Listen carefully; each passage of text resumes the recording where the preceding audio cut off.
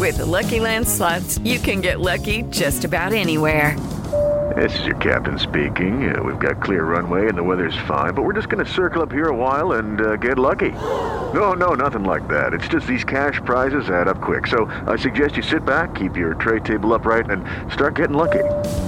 Play for free at LuckyLandSlots.com. Are you feeling lucky? No purchase necessary. Void where prohibited by law. 18+ terms and conditions apply. See website for details. Speaker McCarthy, because that's all I've been... Well, did I say Speaker McCarthy? That I misspoke. All right, here we go.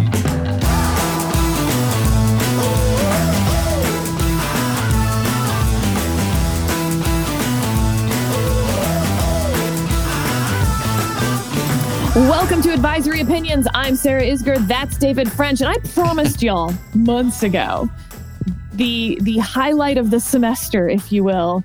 And it's finally here, our Supreme Court preview with the Lisa Blatt and Sarah Harris. I feel weird calling you Lisa, like you're Lisa Blatt, even though it's not like there's a whole lot of other Lisas running around Supreme Court circles, but it would be like calling Lisa Frank Lisa. Like, nope, it's Lisa Frank, it's Lisa Blatt, Miss Blatt if you're nasty, right?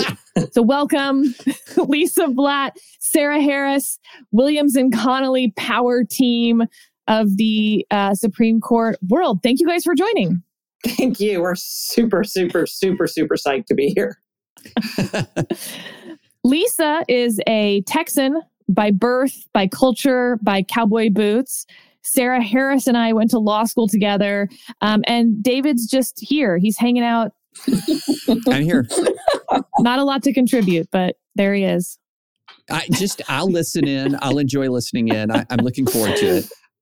Front row seat. It'll be fantastic. David, you're now in my hometown, Nashville. So we have that at least in common. The Texans against the Nashvillians.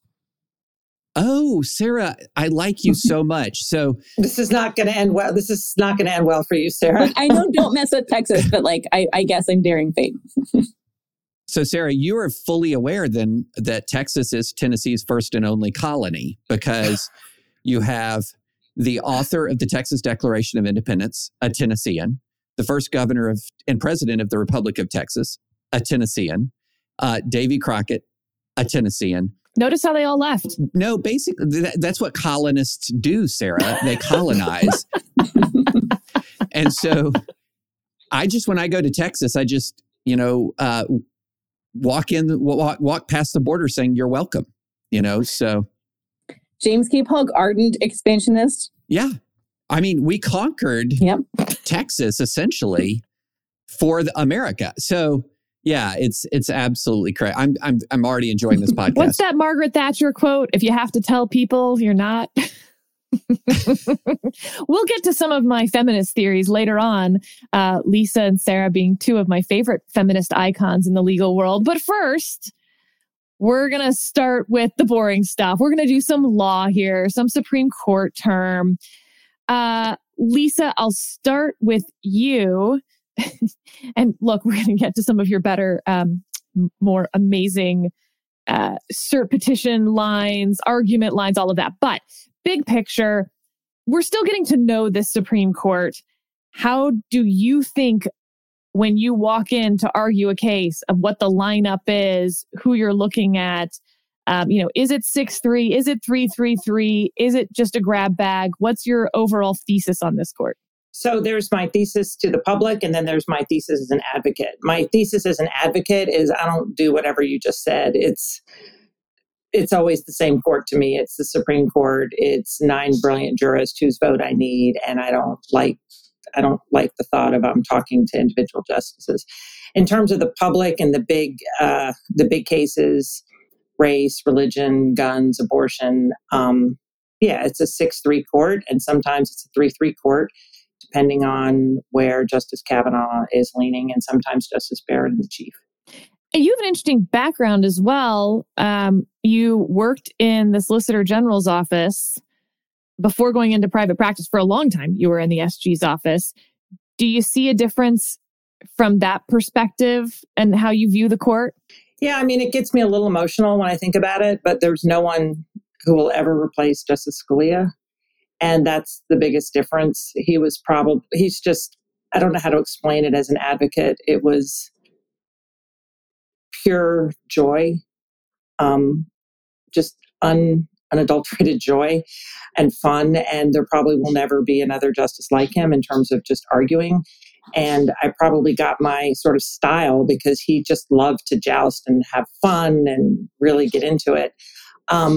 But yeah, it's different. The old chief is different than the new chief. And, each of the Justice Stevens had his own style, just as Breyer did. So they all had oral argument styles. But the biggest difference to me in terms of an advocate is the loss of Justice Scalia. And Sarah, you also were in government. We were actually at DOJ at the same time. It's very annoying to have two Sarahs with H's, both doing these things. So we will try. Hopefully you guys know my voice on the podcast, and Sarah's the other Sarah who doesn't have my voice. But still. And now, Sarah, you've argued all these cases at the Supreme Court since you left DOJ. How do you think of the court? And why is Lisa wrong? Lisa is 1,000% correct on many things, including that you don't go into the court thinking you know the lineup or that you can jettison any votes. Even hostile questions from justices who you pretty much know are not voting for you are also chances to nail down the people who you think are in your camp. So yeah, I think from the advocate's vantage, you just go in and answer questions, try to get your points out, be responsive, try to persuade people. And with respect to the court writ large, also correct. I think that it can be a 6-3 court. That's not a novel concept. I think the more interesting thing is just, as Lisa said, where will Justice Kavanaugh and the chief go in some of the cases? How eager or not will they be in cases that present opportunities to overturn cases to actually do so? Obviously, Loper Bright with Chevron on the potential chopping block will be like the next kind of test of that. So just for listeners who aren't uber familiar with the two of you, I mean, Lisa is a dyed-in-the-wool liberal Democrat who has committed various apostasies and heresies, but nevertheless, Sarah is a whack job conservative. I mean, a total lunatic. So I direct this question to Sarah for that reason. Why do you think Kavanaugh and Gorsuch come out so differently on so many of these cases? I think it's a mistake to think of conservatives as uniform. They're just like even Justice Gorsuch and Justice Thomas, who are very, even more similar in terms of, I think, where they start off in terms of originalism, reach very different results, especially in cases involving Native Americans, Indian law cases. I think it just shows if you're starting from a methodological vantage that you share, you can easily reach different results depending on how you read original sources. It's not a sort of you must buy into the bottom line kind of situation. And for Justice Kavanaugh, I think he is, you can tell from his opinions, especially some of his separate writings, more conscious of practical consequences. And Justice Gorsuch is not. I think he avowedly does not focus on that at all. So I think that adds another factor that can sort of push them further apart. So let me ask this of both of you guys. So start with Lisa. Longtime Advisory Opinions listeners will know exactly where we stand on sort of what are the most important cases of this term. And I'm not going to go and use the phrase, well, I'm only going to use it this one time for briefly, text history and tradition, because if I talk about it again, people are going to throw their phones through a window because we've talked about it a lot. As you're looking at this term, a lot of people are pegging sort of Rahimi as the most consequential case, potentially. What are you thinking of, say, the 3 or 4 or 1 or 2 most consequential cases coming up this term? Well, I think Rahimi,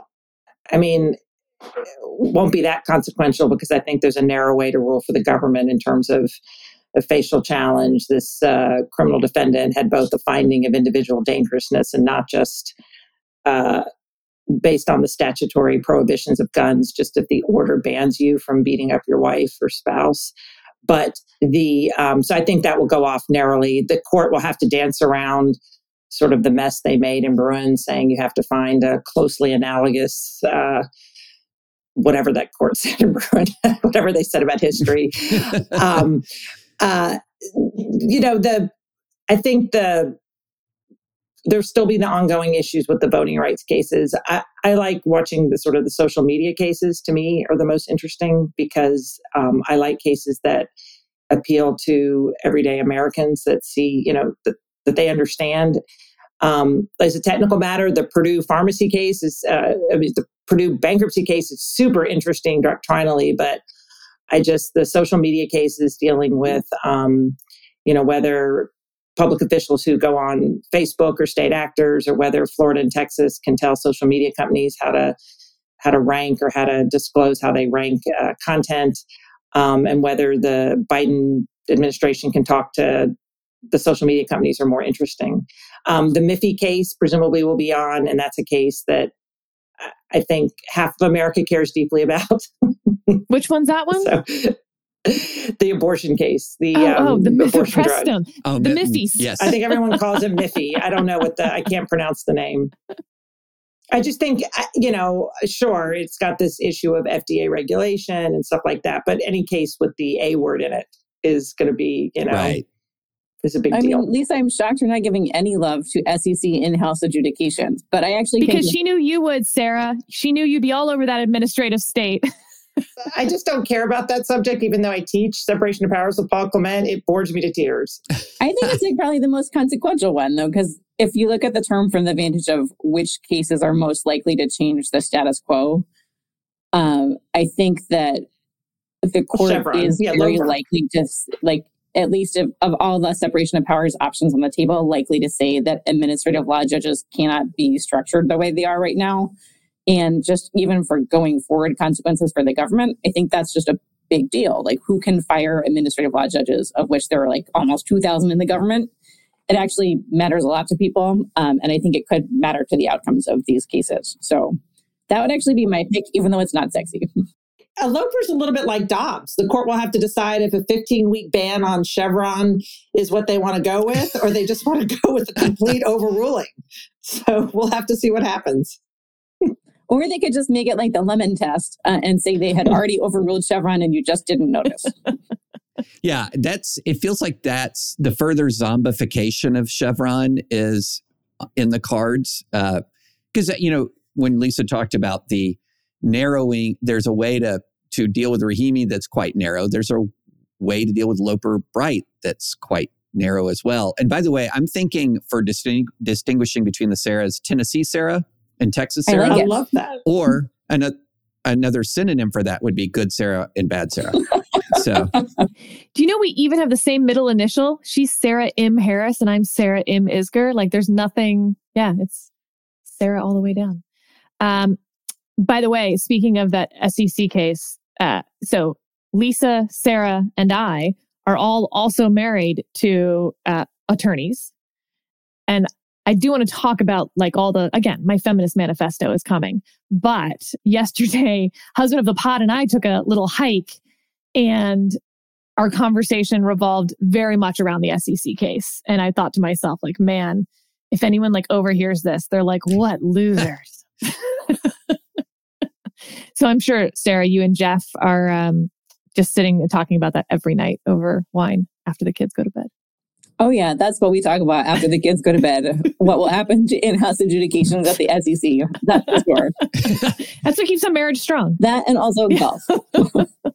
All right. Y'all have some interesting cert petitions pending as well.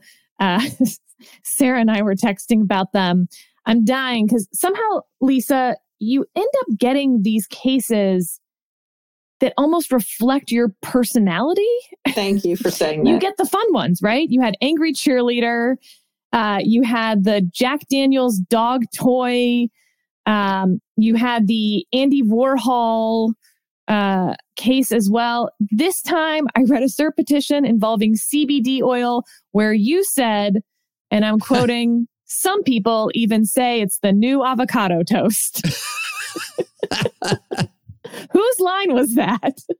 Obviously, when you say whose line is that, the answer is always Sarah. And I will say, if I could just go off a little bit on Sarah, I think if we have any brand or style, certainly for, cases too, a lot of it is Sarah. It's her unique storytelling, her unique turns of phrases.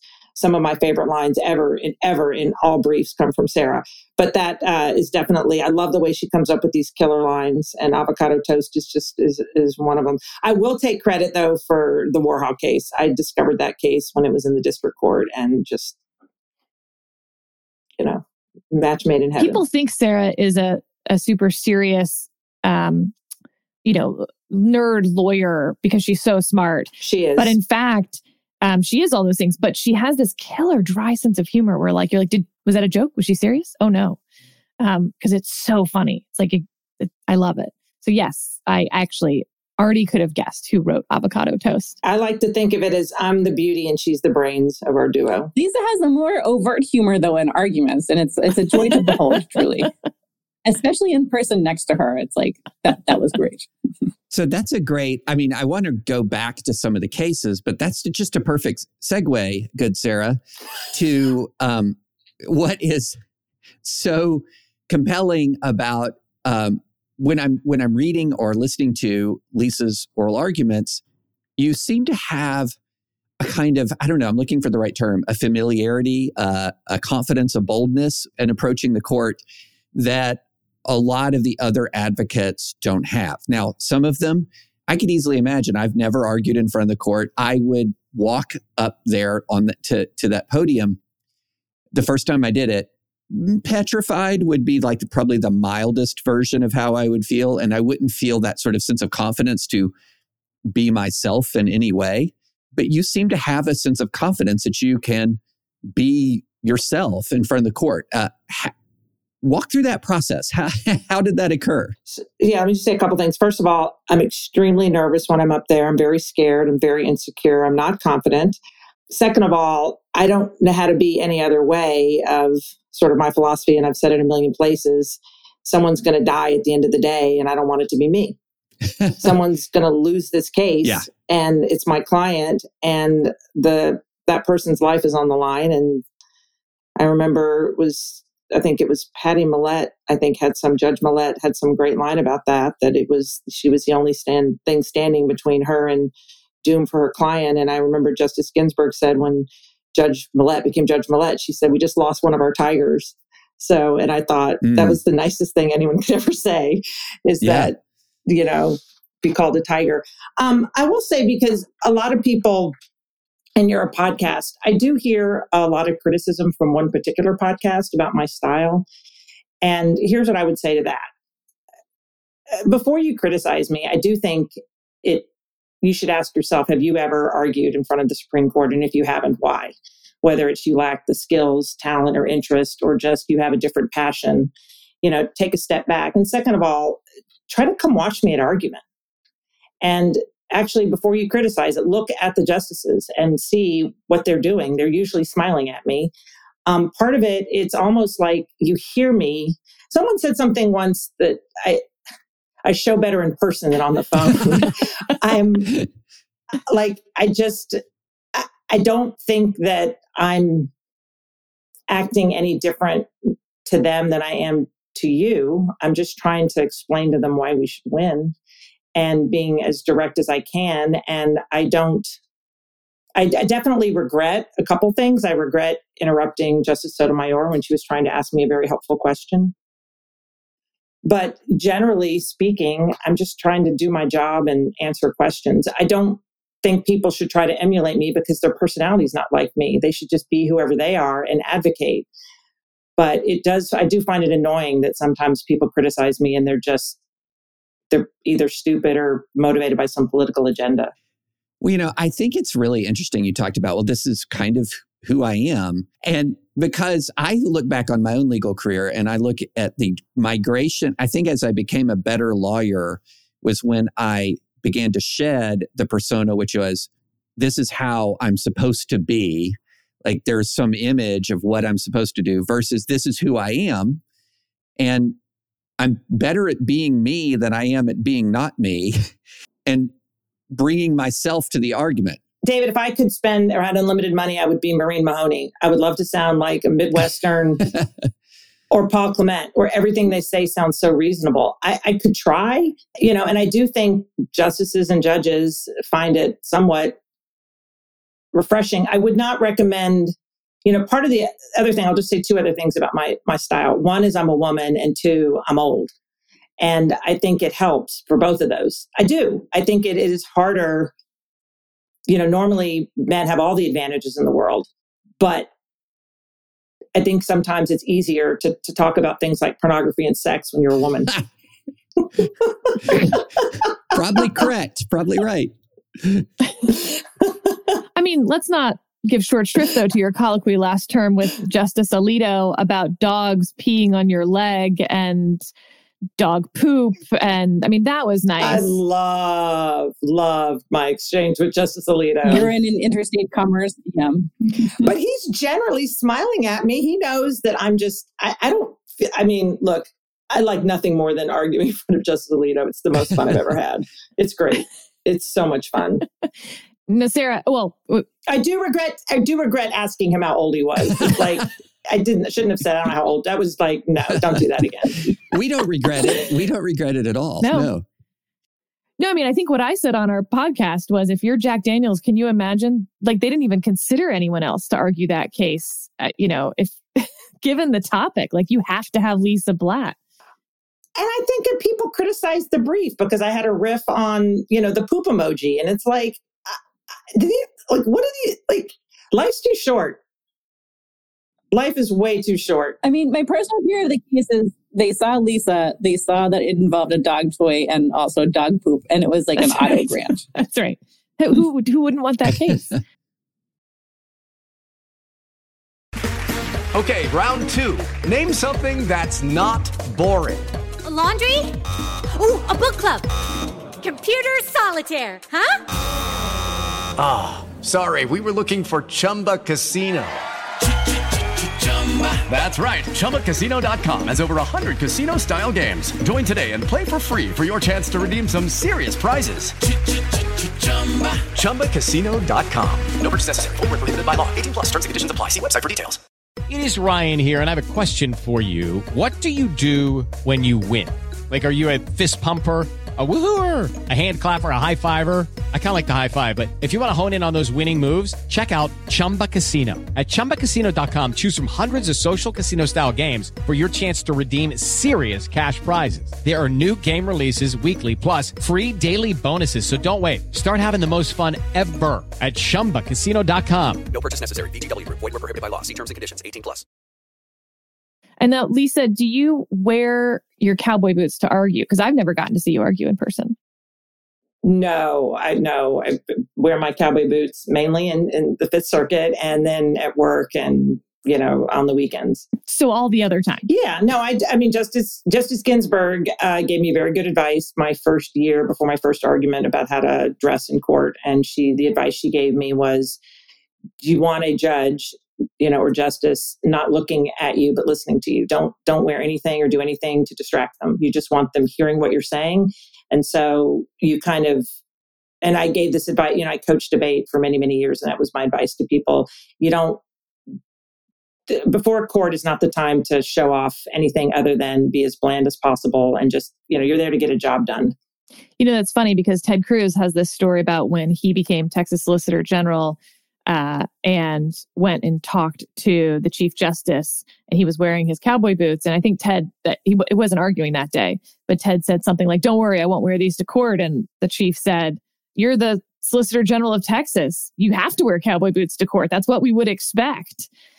So just know that there is some pedigree for Texans wearing cowboy boots. I just have to look, anything Justice Ginsburg's ever told me is the word of God, and she has instilled in me. You really want to be almost invisible when you're physically invisible when you're arguing. Sarah, how have you approached argument? Are you scared when you're there? Yes, I'm a rational person. Anyone who's not scared is probably doing it wrong. Of course you're scared. And then you start talking and answering the questions, and you're so excited to be up there answering questions about a case that you've been obsessing over that you stop being nervous. But yeah, if you're not scared, like in the lawyer's lounge and the hours beforehand, I don't know what's going on. But you had some good ones last term. You had the Puerto Rico Financial Oversight Management Board one that made big splash. But of course, the case that I liked the most that you argued was the bad boyfriend case.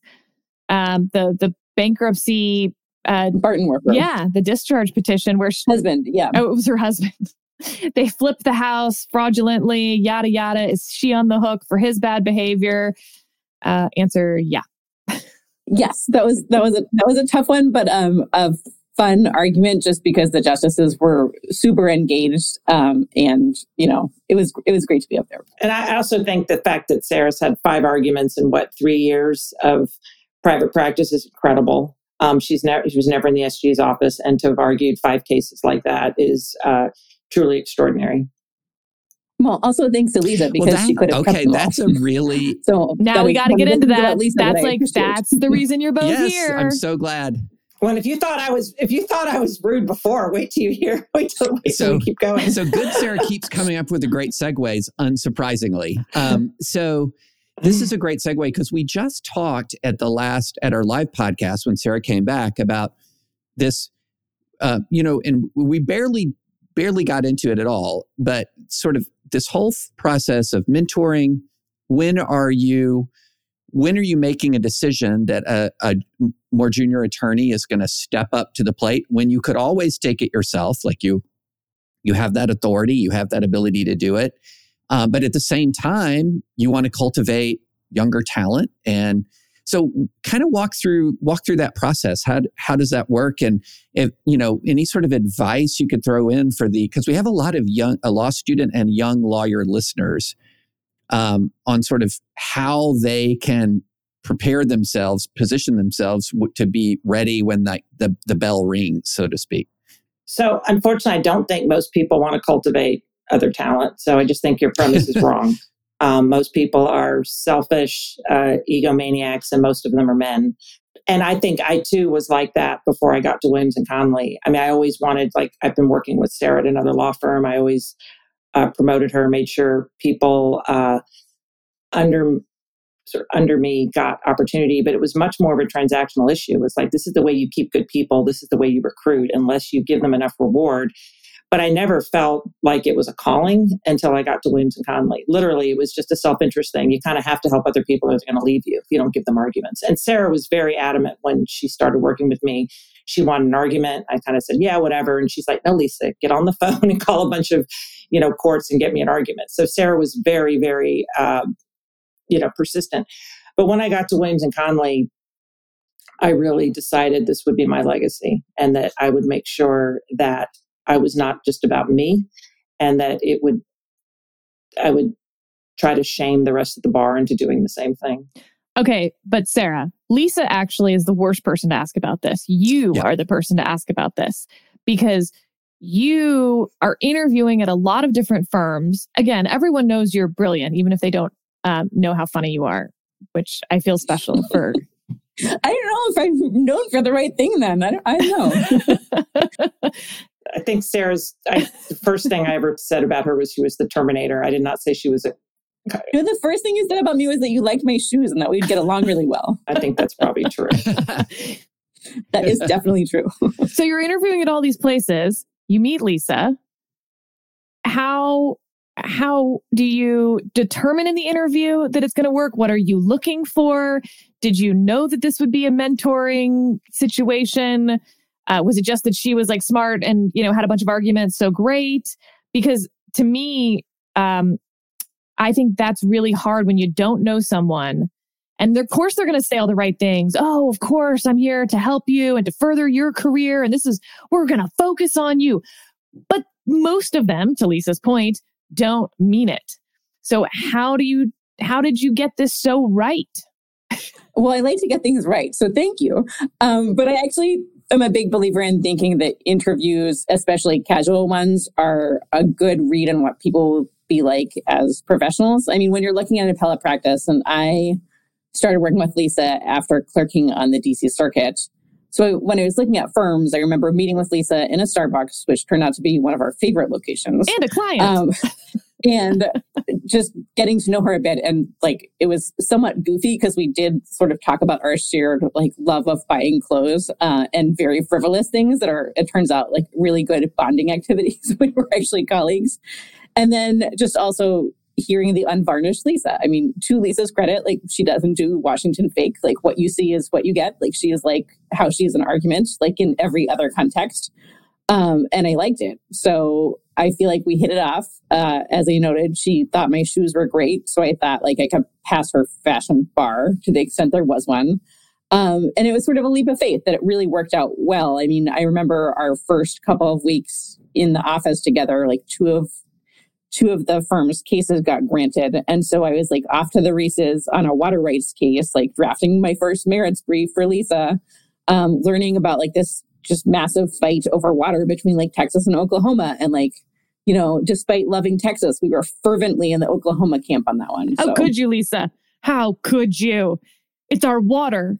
Can I tell another story? Well, it was Tarrant, so that was North Texas, not South Texas. But one quick story about Sarah, that we've been working together maybe a year and a half, and she comes to me and says she's interviewing for a clerkship with Justice Thomas. And I said to her, wait, are you conservative? She goes, yes, Lisa. And I was like, wow. I mean, I literally had no idea what her politics were. Little did I know, oh my God, was she conservative? But I mean, it's just kind of like, I just don't. Had you met her husband? Anything? Jeff was not maybe paying the closest attention to other markers, but that's okay. That's to Lisa's credit. Jeff, she's not like doing political filter. Jeff likes rap music. He's one of my people. In certain contexts. So Sarah, another thing that we talked about with the law students was the choices of when to be the big fish in the little pond and when to be the little fish in the big pond, and how you thought about that coming out of your clerkship and your career trajectory. Such a great question. Yeah, that is a good question. So I guess with Lisa, I don't really have to feel like, am I a fish or am I some other kind of spirit animal? I mean, it's just sort of, it feels like a partnership where I learn a lot from Lisa, but there's not sort of like, I don't know, I feel like it's more of a family relationship sometimes. In fact, she sometimes calls me Rachel, her daughter's name. So I just get good answering a lot. But I think there's sort of, it is like a common question for a lot of people. Just, do you want to be at a place where you are one of, you know, like 15 people like you with your resume or not? And how do you differentiate yourself versus do you feel like you'll be at a place where you outgrow yourself? Like, it's almost like a Goldilocks situation, actually. Like, you're trying to find the right size for your personality and your sort of like personal comfort. Like, I don't really have great like global advice to people because so much of it is, do you like your colleagues and are you the kind of person who finds a little more comfort, like safety in numbers, working with people who are like you and learning from a bunch of people at your level? Or do you kind of like to be having more riding on you, but the downside being it's a smaller practice potentially? So I feel like, I mean, we've also, I guess both Lisa and I like have gone through that in our law firm setting. Just having an appellate practice that has grown so much, especially with like the shift in firms. So there was one thing, Sarah, or Lisa, when you're talking about Sarah, you talked about how Sarah said, I was assertive. I want arguments. And that really pinged for me. That was very interesting because there's sort of a school of thought that says, wait a minute, should you be that assertive? Like, should you, if you're coming into a position, maybe you're interviewing or you're new, should you step forward and say, this is something I really want versus a more kind of passive approach? And how do you weigh that? Because I could imagine a situation, I guess a lot of it's in how it's done. You know, how you approach somebody with confidence matters a lot. The manner matters a lot. But I do think that's a really interesting question that a lot of younger lawyers ask themselves is, what's the line for saying, I'm ready, put me in, coach, I'm ready to play? It's hard. I mean, with Luke McLeod, who's in the SG's office, I was the aggressor in trying to encourage him to do his first Supreme Court argument. And because he was doing so well doing trials, and he's a brilliant engineer and a fantastic patent and trial lawyer. But I just had seen him argue in the Fifth Circuit, and it's like, oh my God, this guy's off the chart. So in same way with Amy Sahari, I definitely pressured her to do 2, I guess. So, and same way with some associates, I go to them and say, you need to do an argument. But it's hard because if you're not ready, you shouldn't have that cut against you or be ashamed. I mean, I do think we have this philosophy at our firm that the world is a very big place and people have very different strengths and weaknesses, and there's room for everything. And so there are certain appellate lawyers who should be arguing because that's their strong suit, and then some who either shouldn't or should be doing, brief writing or other types of work. So my advice to lawyers is figure out your strengths and weaknesses, and run from the weaknesses or try to shore them up, but kind of lean into your strengths. But it's scary. And like I said, I've been insecure most of my life professionally. It's very hard to be confident and say, I want to do that argument. Like that just is such an unnatural feeling. And I remember coming to Williams & Connolly in, I guess it was 1990. And the advice to women then was, it was basically the lean in thing. You need to be proactive. And I was like, I don't even know what those people are talking about. I'm not being proactive on anything. I can barely, find the dry cleaners and I just can't deal with this, whatever advice I'm getting. I just wasn't ready for it. So sometimes it's like you can tell people to do something, but they're just not ready. And that's okay. I wasn't ready until I was 30, 31 to sort of be a little more assertive. But I don't think I even got my assertive personality in argument till I was in my 40s, maybe argument number 14. She remembers it. It's argument 14. I think I do remember it. What was your strategic thinking, Sarah? That, okay, I feel like Lisa's going to be receptive to this, or was that kind of your default going in, that I'm going to put the ball in the coach's court? I'm going to say, I'm ready.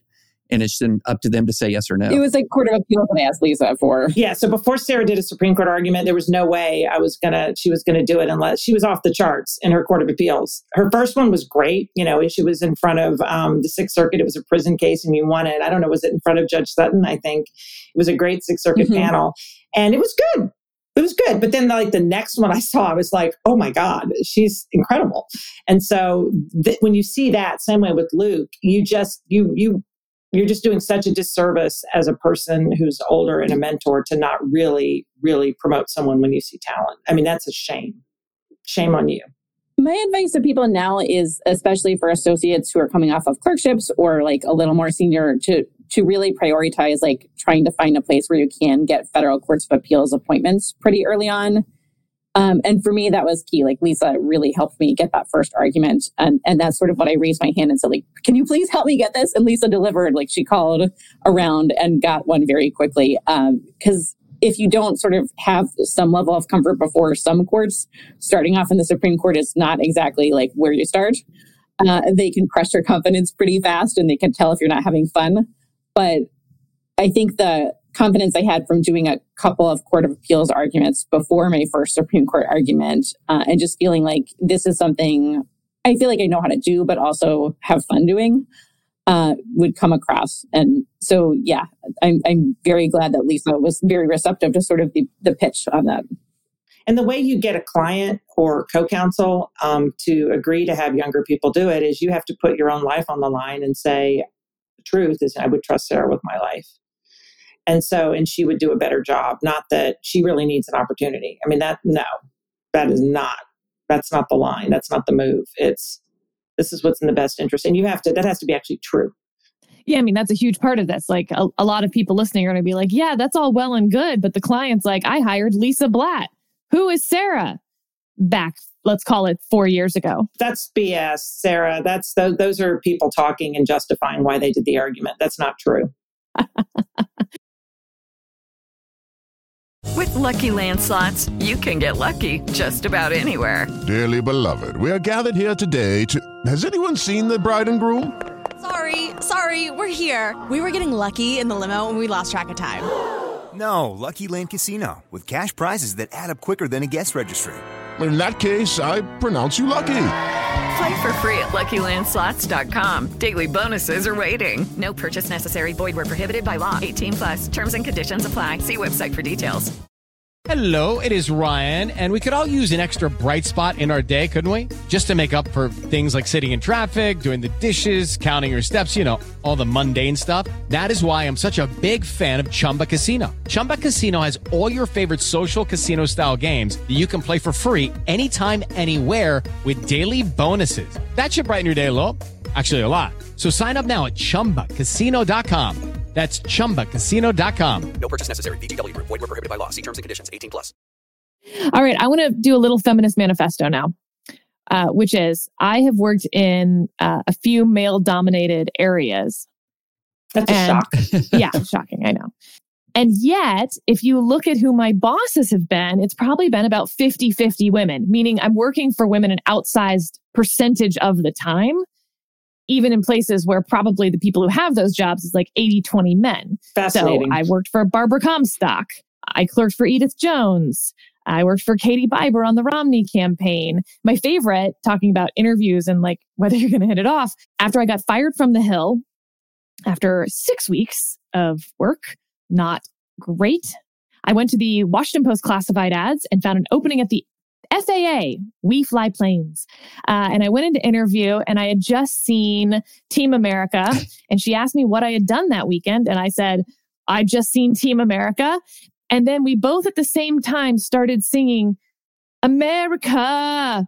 Yeah, it's time to say the mother day. Yeah, I'm bleeping myself. And the fact that we both started singing that, it was the equivalent of you and Sarah talking about shoes. It was like, this is my person. We're going to find, in the tough parts, in the hardest moments, we're going to have something to fall back on, like a personal connection.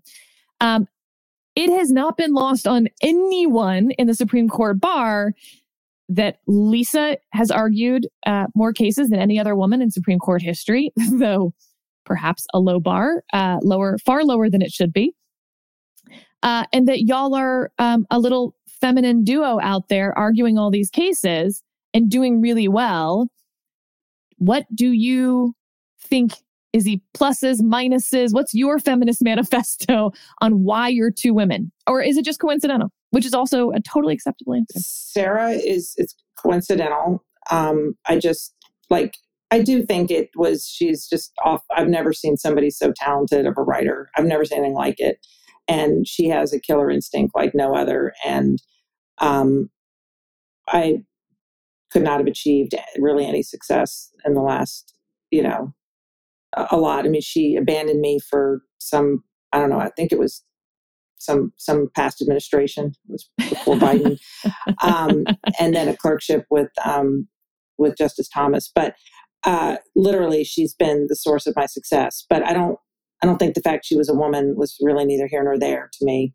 I think it is, we have strong, I know Beth Brinkman disagrees. I remember I did at the last women's panel I was called a disgrace by every woman on the panel. It was the day President Trump was elected, and I did a women's bar event. It was the last female event I'll ever do because everyone disagreed with me about advice for women. And it was like, I don't need this.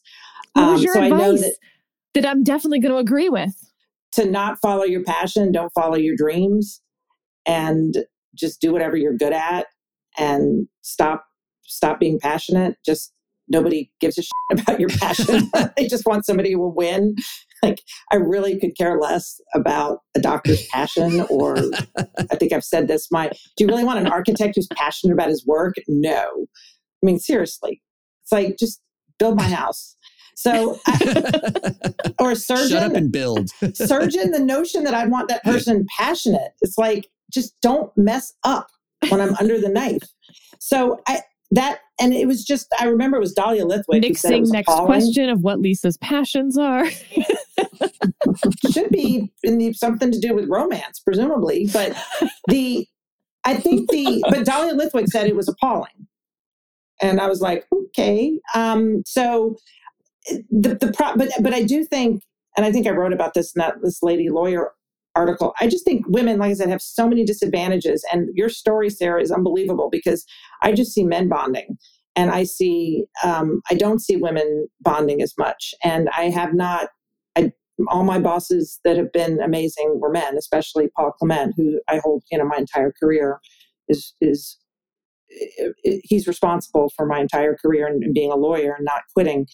I just think women just have a much harder time. And in the Supreme Court bar in particular, it's a job that requires a lot of salesmanship and bullying and sharp elbows and bravado. And I don't think women are as wired for that. We're much more self-aware, and we're not willing to oversell ourselves like men are. I left out 2 female bosses that I've had because I had specific stories for each of them. So I obviously worked for Carly Fiorina, and she would tell me that men walk into the room with credibility. Women have to earn the credibility. So it's not that you can't get there. You can. You just are going to work a little bit harder to prove yourself, in every situation where men will get that handed to them a little more easily. Like, Lisa, I'm just... David, so little do people know, although you probably can guess, like David and I talk all the time off this podcast as well. And I call David for life advice all the time. David, you know this. You know that I say this to you all the time. 100%. I just had to interject. Like, I feel I'm like the only guy in the room right now. When you say walk into a room, I mean, I've walked into a room for the last 15 years with a giant Hello Kitty phone. And that was always, people are like, why are you doing that? And I'm like, because this is my FU to every man in the room. So it's not like I'm trying to walk in the room and get respect. I want to walk in the room and just... It is a power move. In a true power move, one of our clients actually purchased for Lisa like an enormous Hello Kitty like background for the giant iPhones back in the day. Like, she's gone through several iterations and they're great. And I have a Hello Kitty beanbag in my office. I mean, I just get so tired of the whatever that lean in crap. It's just too much. You don't power pose in the bathroom. Okay. Sarah and I are power posing right now. So Sarah, my other boss, who was Rachel Brand at the Office of Legal Policy, who is an incredible human. She's amazing. And talk about...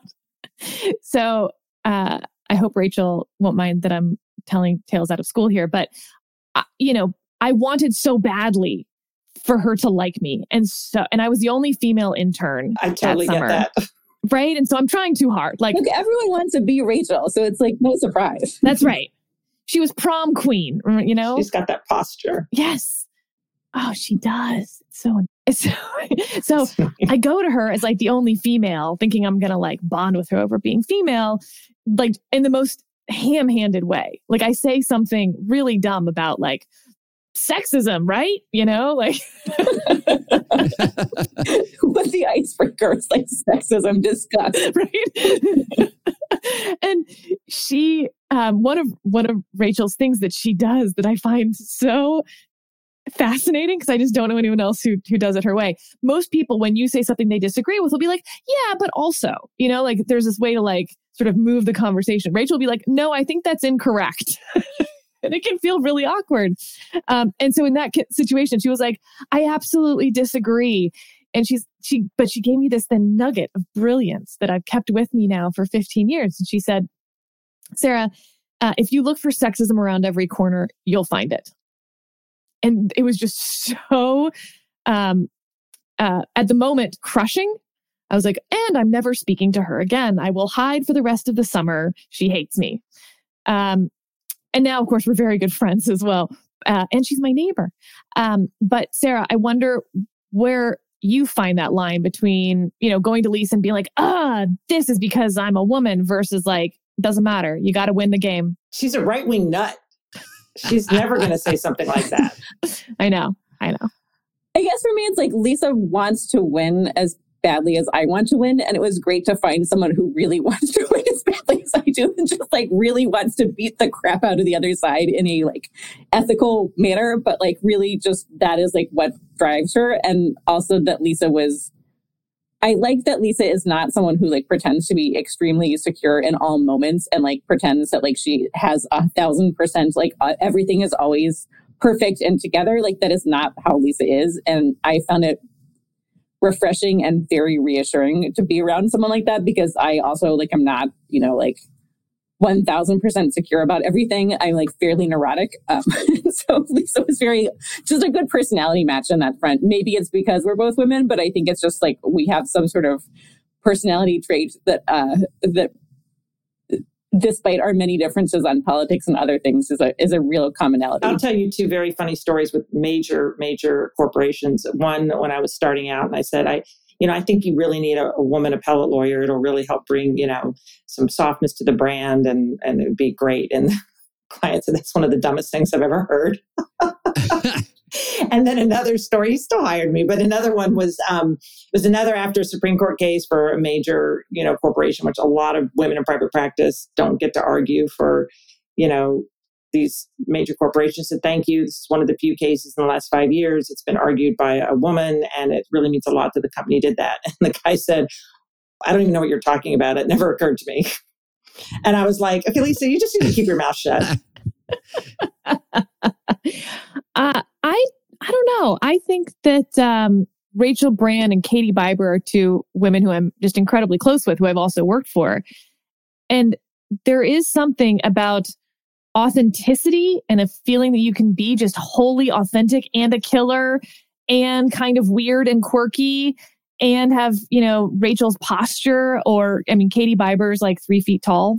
For those who have ever interacted with Katie Biber, well, she's not. But this, there is something about having another woman, I think, show that as a success. Yeah, I'll just say, because David, I don't think you're a cookie cutter man, and I just want to make you feel good about yourself. But men have a much easier script in how to dress, act, look, that kind of stuff. I do think, it's gotten a little bit better for men being more of an individual and doing sort of leaning in into, who they are. But at least we've moved past socks being the way that they show their personalities. That was a horrible era. See, look, I have socks and have a color on them. Ugh. It's totally cool to have like a beard now. I mean, it's just amazing. Like, men have come so far. It's wonderful. But I do think still, I do feel badly that I do think there is a script for a woman to succeed, and it's not somebody who dresses like me or acts like me. It's more, you're better off just trying to conform to the middle, and it's just the safest path to success. I hate to say it, but it is true. Sarah, there's something else that I think makes both of you stand out a little bit, which is back in the day, I sort of have this eras of feminism. There's like feminism 1.0. I think we're like in a 3.0 situation now.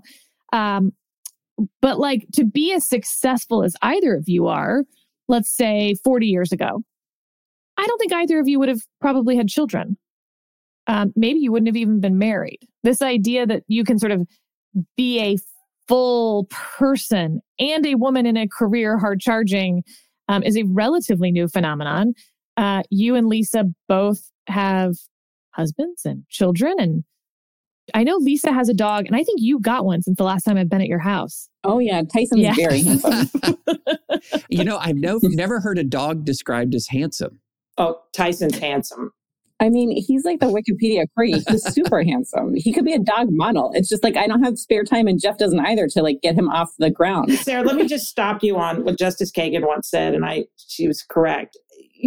You don't see all the times where she failed, and you don't see all the times where I've been humiliated and failed and turned down, and all the horrible, embarrassing things that have happened to me. So it's like saying, oh, that marriage looks perfect. It's like, don't kid yourself that unless you're Paul Clement, most people fail a lot and aren't successful.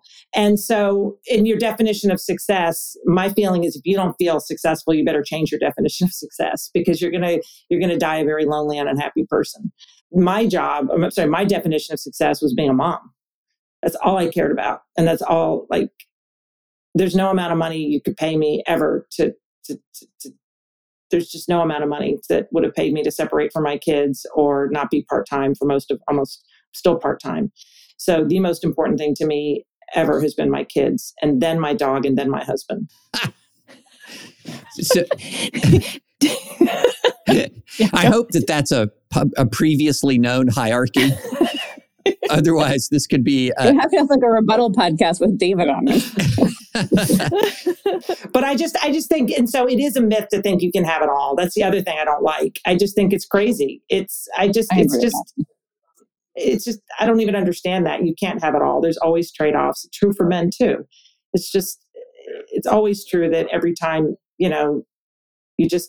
choices have consequences. But as Jeff Wall told me when I was turned down for one of these jobs that I always wanted, with every, door that closes, a window opens. And it was one of the best pieces of advice. Wait, seriously, Jeff Wall said that to you? Yeah, so my lifelong dream was to get a job in the Obama administration, and I was rejected from like 10 jobs. And I called up Jeff Wall. We were sort of, like work spouses. And he gave me the sort of a turning point life advice he said, Lisa, when you're very old and about to die, will you think, oh my God, if I'd only had that job of civil appellate, if I'd only had one more argument, if I'd only had one more, what are you going to be thinking? And you're going to be thinking about the relationships you've had along the way. And so I tell that story all the time, and it almost gets me emotional. And I remember telling the story to Judge Harris, Pam Harris on the Fourth Circuit, and it was like telling her clerks. And she said, well, that's not what I'm going to be thinking about at all. I'm going to be thinking about what good I did for the world. And I literally just went, oh, dear Lord, I can't. So everyone has, but sometimes it's a good check on yourself. Really, what does life mean to you? And to me, it's all about the relationships that were made along the way and the people. And that makes Jeff Wall sound like really sincere and emotionally available in a way that I do not consider him. This was a long time ago. I'm loving this. I was pretty upset. I'm loving this turn in the conversation because it's just turned into a kind of indictment on workism. Sort of this your identity is your work, is your job. Well, I think you need to work to make money if you need money. Well, yeah. Or you're like, if you were born rich, you need work to, I don't know, you go do charities or something or whatever those rich people do. But I mean, I think work generally sucks. One of my favorite Lisa moments is like early on when we worked together, she told me like the famous, maybe it's not famous to you guys, but the Peter Keisler man on a couch story, which is like, Lisa, you can tell it, but it's sort of, Peter Keisler obviously has had like some very, very cool government jobs, very, very senior person in the Bush administration, civil division, but had like a very good perspective that he imparted and Lisa has popularized on government jobs. The man on the couch is the best. You might have this job for a couple of years and everyone knows your name because you are super duper fancy. And then, you're waiting in a pitch 10 years later and you're just a man on a couch. No one knows who you are anymore. Like, you have to keep it in perspective. Like, it is important. And whenever I tell this story, some law students go, who's Peter Keisler? I'm like, exactly. He's just a man on a couch.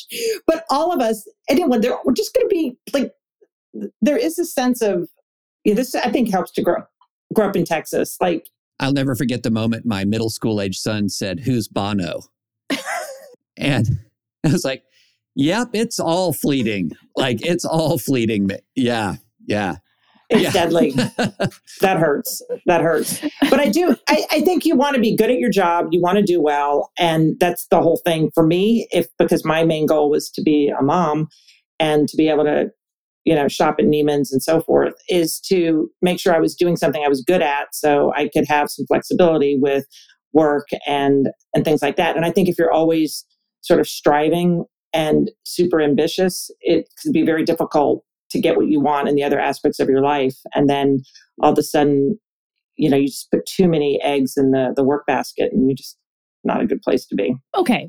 But I'm going to push back on this because I think that is excellent advice when you turn 40. Agreed. It's a little hard, though, I think, for a 25-year-old to hear that and be like, okay, but you were a super striver for a long time. And now you get to say that because your kids are graduating law school and you're Lisa Blatt. But what about those of us who are still out there, even trying to get on the ladder to climb the rungs of the ladder? You should work hard in your 20s, I do think. But that's also, at least for women, a time in early 30s where you're running out of time to have children if you want to have children. Yeah, I think it's just, you can't have it all, but you also, there are different seasons to what you're doing. And I think once you reach a certain point, if you gauge your life of I'm a fancy person, which fancy job is my next fancy job? It's a recipe. I think you start to see in your 40s, and onwards, it really is a recipe for unhappiness. So it is nice to, I'm glad that Lisa, sort of fronts that she does not want to be confirmed for anything ever, that she has no such plans. That's not her deal. And because I think it would be exhausting to work with someone like that. Yeah, for men too, it's the same thing. That you only have that short window of time to be a dad, and then and also to not have your wife cheat on you. So it's just. Okay. Sorry, that took a little. What is that window, Lisa? When does the cheating window start or stop? You gotta win. At some point, she gives up, but really, there's a time where she's looking around and still shopping. I just think you really it's. So this shouldn't be news to anyone in their 20s. I mean, I do have kids. I have a son who's 24 and a daughter who's 21. They're going to have. They want it all, but there's just that balance of given the amount of pressure and stress to do well, whether it's for you or because of your parents, because of your peers, or just because you need a job like I did. I just needed a way to get out of poverty, and so all that mattered to me is I had a paycheck. And then I came to Washington and I realized all that mattered to people was what job they had and what administration they worked for. Very foreign concept to me. In Texas, it was, could you join a country club? It was what summer camp did your kids go to? Country club, et cetera. Yeah. And it's just, I literally just cared about making sure I could pay the rent. So, yeah. And I just think sometimes people in Washington, they've had such different lives that they have time to sit around and bicker over everything, including, But I do feel like and I try to explain this to people in my more like honest conversations that I have about, there's a time for grabbing brass rings and for resume grubbing, I call it. You'll see plenty of resume grubbing on the very people who are telling you not to resume grub. They did. That's how they got to the position where they're lecturing you about anything. I think that's fair, that you need to work hard. I would not do what I do, which is watch a lot of TV. Oh, I totally disagree. I'm a professional streamer, and it's very enriching to my life. He does. Okay. I know, but no, that's all I do now. I'm saying in my 20s, don't watch TV. Work hard and make sure you have a healthy mental health. But realize at some point, if all you care about is collecting the next job, you're going to plateau inevitably, and you're going to be miserable. This is the Arthur Brooks From Strength to Strength book. I think it's so, so good because it is. It's like, look, you've done this. You did it for your 20s and your 30s. Good for you. But all of that's going to have diminishing returns. And I pick on John Kerry, who I've never met and I do not know. But he seemed like someone who based his whole life around trying to become president of the United States. And he didn't get it. And I just wonder if he thinks he's a failure in some regard when Yeah, it worked for Joe Biden. It worked for Justice Kagan. I do feel like Elena Kagan spent her whole life for this job and she got it, but she's one person. And I feel like that with parents. Right. And there's hundreds who didn't and somehow are unhappy. And there's hundreds and thousands of millions of parents who do everything they can. And most of the time it will fail to try to turn their children into something they want. And every once in a while, you'll create this perfect You get Tiger robot. Woods. Yeah. Sarah, are there days where you get home and you feel like you failed at both work and parenting and wifing? Oh yeah, that's called every day. Well, I mean, it's a question of how you fail and how you deal with failure and how you try to adjust. So there's never a perfect day. I have 3 kids. They're 5, 3, and 1. I have a husband who also has a very active job. He also does Supreme Court appellate and also trial stuff at a small firm. And we have a dog. We have lots going on. Well, and then let's be clear, Sarah literally hangs up on me all the time. And she just... I mean, sometimes it's sorry, but I got peed on. I gotta No, go. we're talking substance and the phone just hangs up. And I'm like, she's just lucky because it doesn't even faze me. She literally just hangs up on me and okay. I'll be like, Lisa, I gotta go. Allie, our 3-year-old is hangs up. It's she's here, gotta go. So Lisa is a very understanding one. She knows it's not because I hate her. What are you going to do? Someone's, It's needs my attention desperately. I'm making dinner. It's on fire. There is no perfect day. The days are, I think, it's nice that I can be, that Lisa knows that this is how my life is. And that the joy of being a parent is also figuring out how to rearrange your life around your kids in a way that lets you do things on a different schedule. And it's not always great, but it's also fun, actually. Yeah, I will say that this just does play into, because I've been teaching now with Paul Clement, I think for 5 or 6 years, and we teach year round. We teach both at law school and college. And Paul, I've learned so much from Paul. Paul is very doctrinal. I mean, he's brilliant, thinks cases all have rhyme and reason. And I think it's all about, facts and reality and the equities. But we do have these wonderful different approaches to the law. And I think part of it is just our personality, is that Paul is a true intellectual. And I'm more someone who likes pop culture and keeping it real. And so I just look at cases a little bit differently. I try to brief the law, but I always think whatever judges or justices are real people with real emotions. And,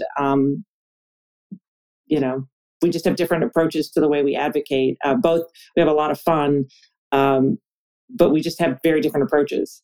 And it's wonderful. Like I love when Paul and I talk about cases and how we do oral argument. Very different, but fun. Can I ask, I know we're running out of time, but there's a contingent of our audience that has been underserved. And that is the baked contingent who just heard that there's a CBD case at the Supreme.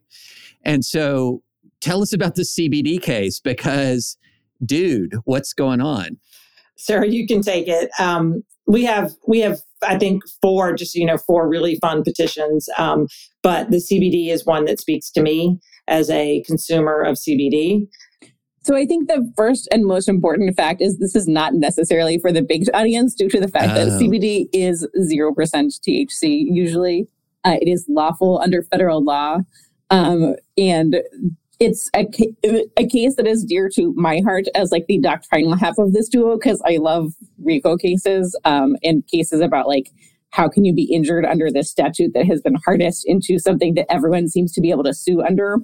And it's essentially a product defect claim that has been fashioned into a RICO case. Like, the claim is the person took a supplement that was CBD. It turned out that it was not allegedly THC free, failed a drug test, lost the job. And so the question is, can you have that be an injury under RICO, despite the fact that RICO bars personal injuries as cognizable? So I think it's a fun case on doctrine. But wait, David, there's more fun cases. We have to run through a couple more of these cert petitions because they are really fun. The bribery, whether if you bribe someone after the fact, is that a quid pro quo bribe? You give them money after the fact, not bribe them. Whatever, Lisa, we know you're the advocate. But if you bribe them after the fact. That's the question presented. If it's a gratuity, not a bribe at that point. Yes. It's a great case. So it's a gratuity. And again, think about how it works for campaign finance. It's like if you can construe literally everything as an after the fact payment, which is true of campaign finance, true of campaign donations, all sorts of other stuff, including the facts of this case involving the mayor of an Indiana town. What's left? If the government is not held to quid pro quo bribery, like the floodgates kind of open, and that's what the Fifth Circuit has said. The court loves this. They love this section 18 USC 666. They love public corruption type cases. I mean, who does not 666? Like, it sounds like there might be something wrong with this. Public corruption is great. You'll have Jack Daniels as a client, but now you also have Starbucks as a client. You have this really interesting NLRB case, but is it the first time that pumpkin spice lattes have made an appearance in a cert petition, Sarah? Well, just Sarah and I. Go ahead, Sarah. Yes. And they're really on my mind because it's fall and we are huge fans of Starbucks in basically all aspects. But the case is also just a fascinating administrative law issue about when can the NLRB get injunctions? Like, does it have to play by the rules that everyone else gets for injunctions, or do they get a special rule? And this is why Sarah's into the SEC case. But the question I have is, given that I assume your offices are filled with Jack Daniels now and Starbucks, can we assume that y'all occasionally, CBD, after hours, combine all of this? Yeah, Sarah and I met at Starbucks, and I remember the first summer I went away working for Sarah because I took her to coffee every day. I actually gave her a very large Starbucks gift card, so to make sure she could pay for her Starbucks habit. The Starbucks gift card was like, if you can't have Lisa in person, it was a bribe. It's a bribe. It was a bribe. Also a gratuity. We're huge Starbucks. My dog loves the puppuccinos there, and yeah. It's a good thing there's a Starbucks right across the street. We do have a bunch of, I do love fun cases. I do love energy cases with energy. Sarah likes the doctrine. I like the fun facts. And this will be the duo that we're watching this term, all the terms coming, many terms yet to be. Thank you guys so much for joining us and all of the billable increments that you have spent with us this morning. Much you for appreciated. Not trashing my arguments. Thank you for not trashing We my love your arguments. arguments. No, seriously. If you had heard our conversations about your arguments, I think you would be quite pleased. We You know what's funny though? Because David and I talk about this offline sometimes, because sometimes someone will give a bad argument. You know, maybe it's their first time arguing it. Maybe it's not their first time. No, I've heard a lot of bad arguments. And David and I will talk about whether to mention that on the podcast. And I think we have a few rules here, right? Like, generally speaking, you don't trash other people. Like, you don't know them. You don't know what their day was, what happened that morning or that night, or, you know, maybe it just didn't go their way. Maybe they had an off day. Maybe they didn't. Maybe that's just them, in which case, why do you need to trash them? They know it was bad. No, and we make mistakes too. People make mistakes. Yeah. And same thing with law students. Try very hard not to, some law student publishes something that's not good or crazy. It's like, you don't need to go after a law student by name. You know, you can take on their arguments. It's social media though. It's very easy to go on Twitter and just say things. But I do think podcasts have an enormous influence on law students. I don't know any that don't listen to this one. The podcaster. Oliver Summers, you were the favorite podcast? No, they have an enormous influence. Just so you know, I offered to, when I heard how much money Neil Katyal was making, I offered Paul to do a podcast with Paul, and he resoundingly rejected me. And so Paul and I will not be doing a podcast. I offered to split 80-20 with him, and he said no. Wow. I hope you guys are making as much. Yeah. Whatever. No. Paul won't do it. Well, after now Cannon is bragging about being next to Taylor Swift and Aaron Rodgers because he represents the NFL, and you guys are just getting some pumpkin spice lattes. I feel like the Lisa Sarah duo, like, maybe y'all need a podcast. Yeah, Paul wants. I think we would break the internet. And by we, I mean Lisa. Yeah. Well, if Dahlia Lithwick hates it, then I don't know what to say. You guys are the best. Thank you. We really enjoyed it. David, thank you for putting up with us, our little 3 against 1. I loved every minute of it. We're 2 against 2. It's Tennessee versus Texas. I'm no mistake by that. Thank you, Sarah. Thank you. Appreciate it. All right. Well, hopefully we can buy y'all some pumpkin spice lattes in the future.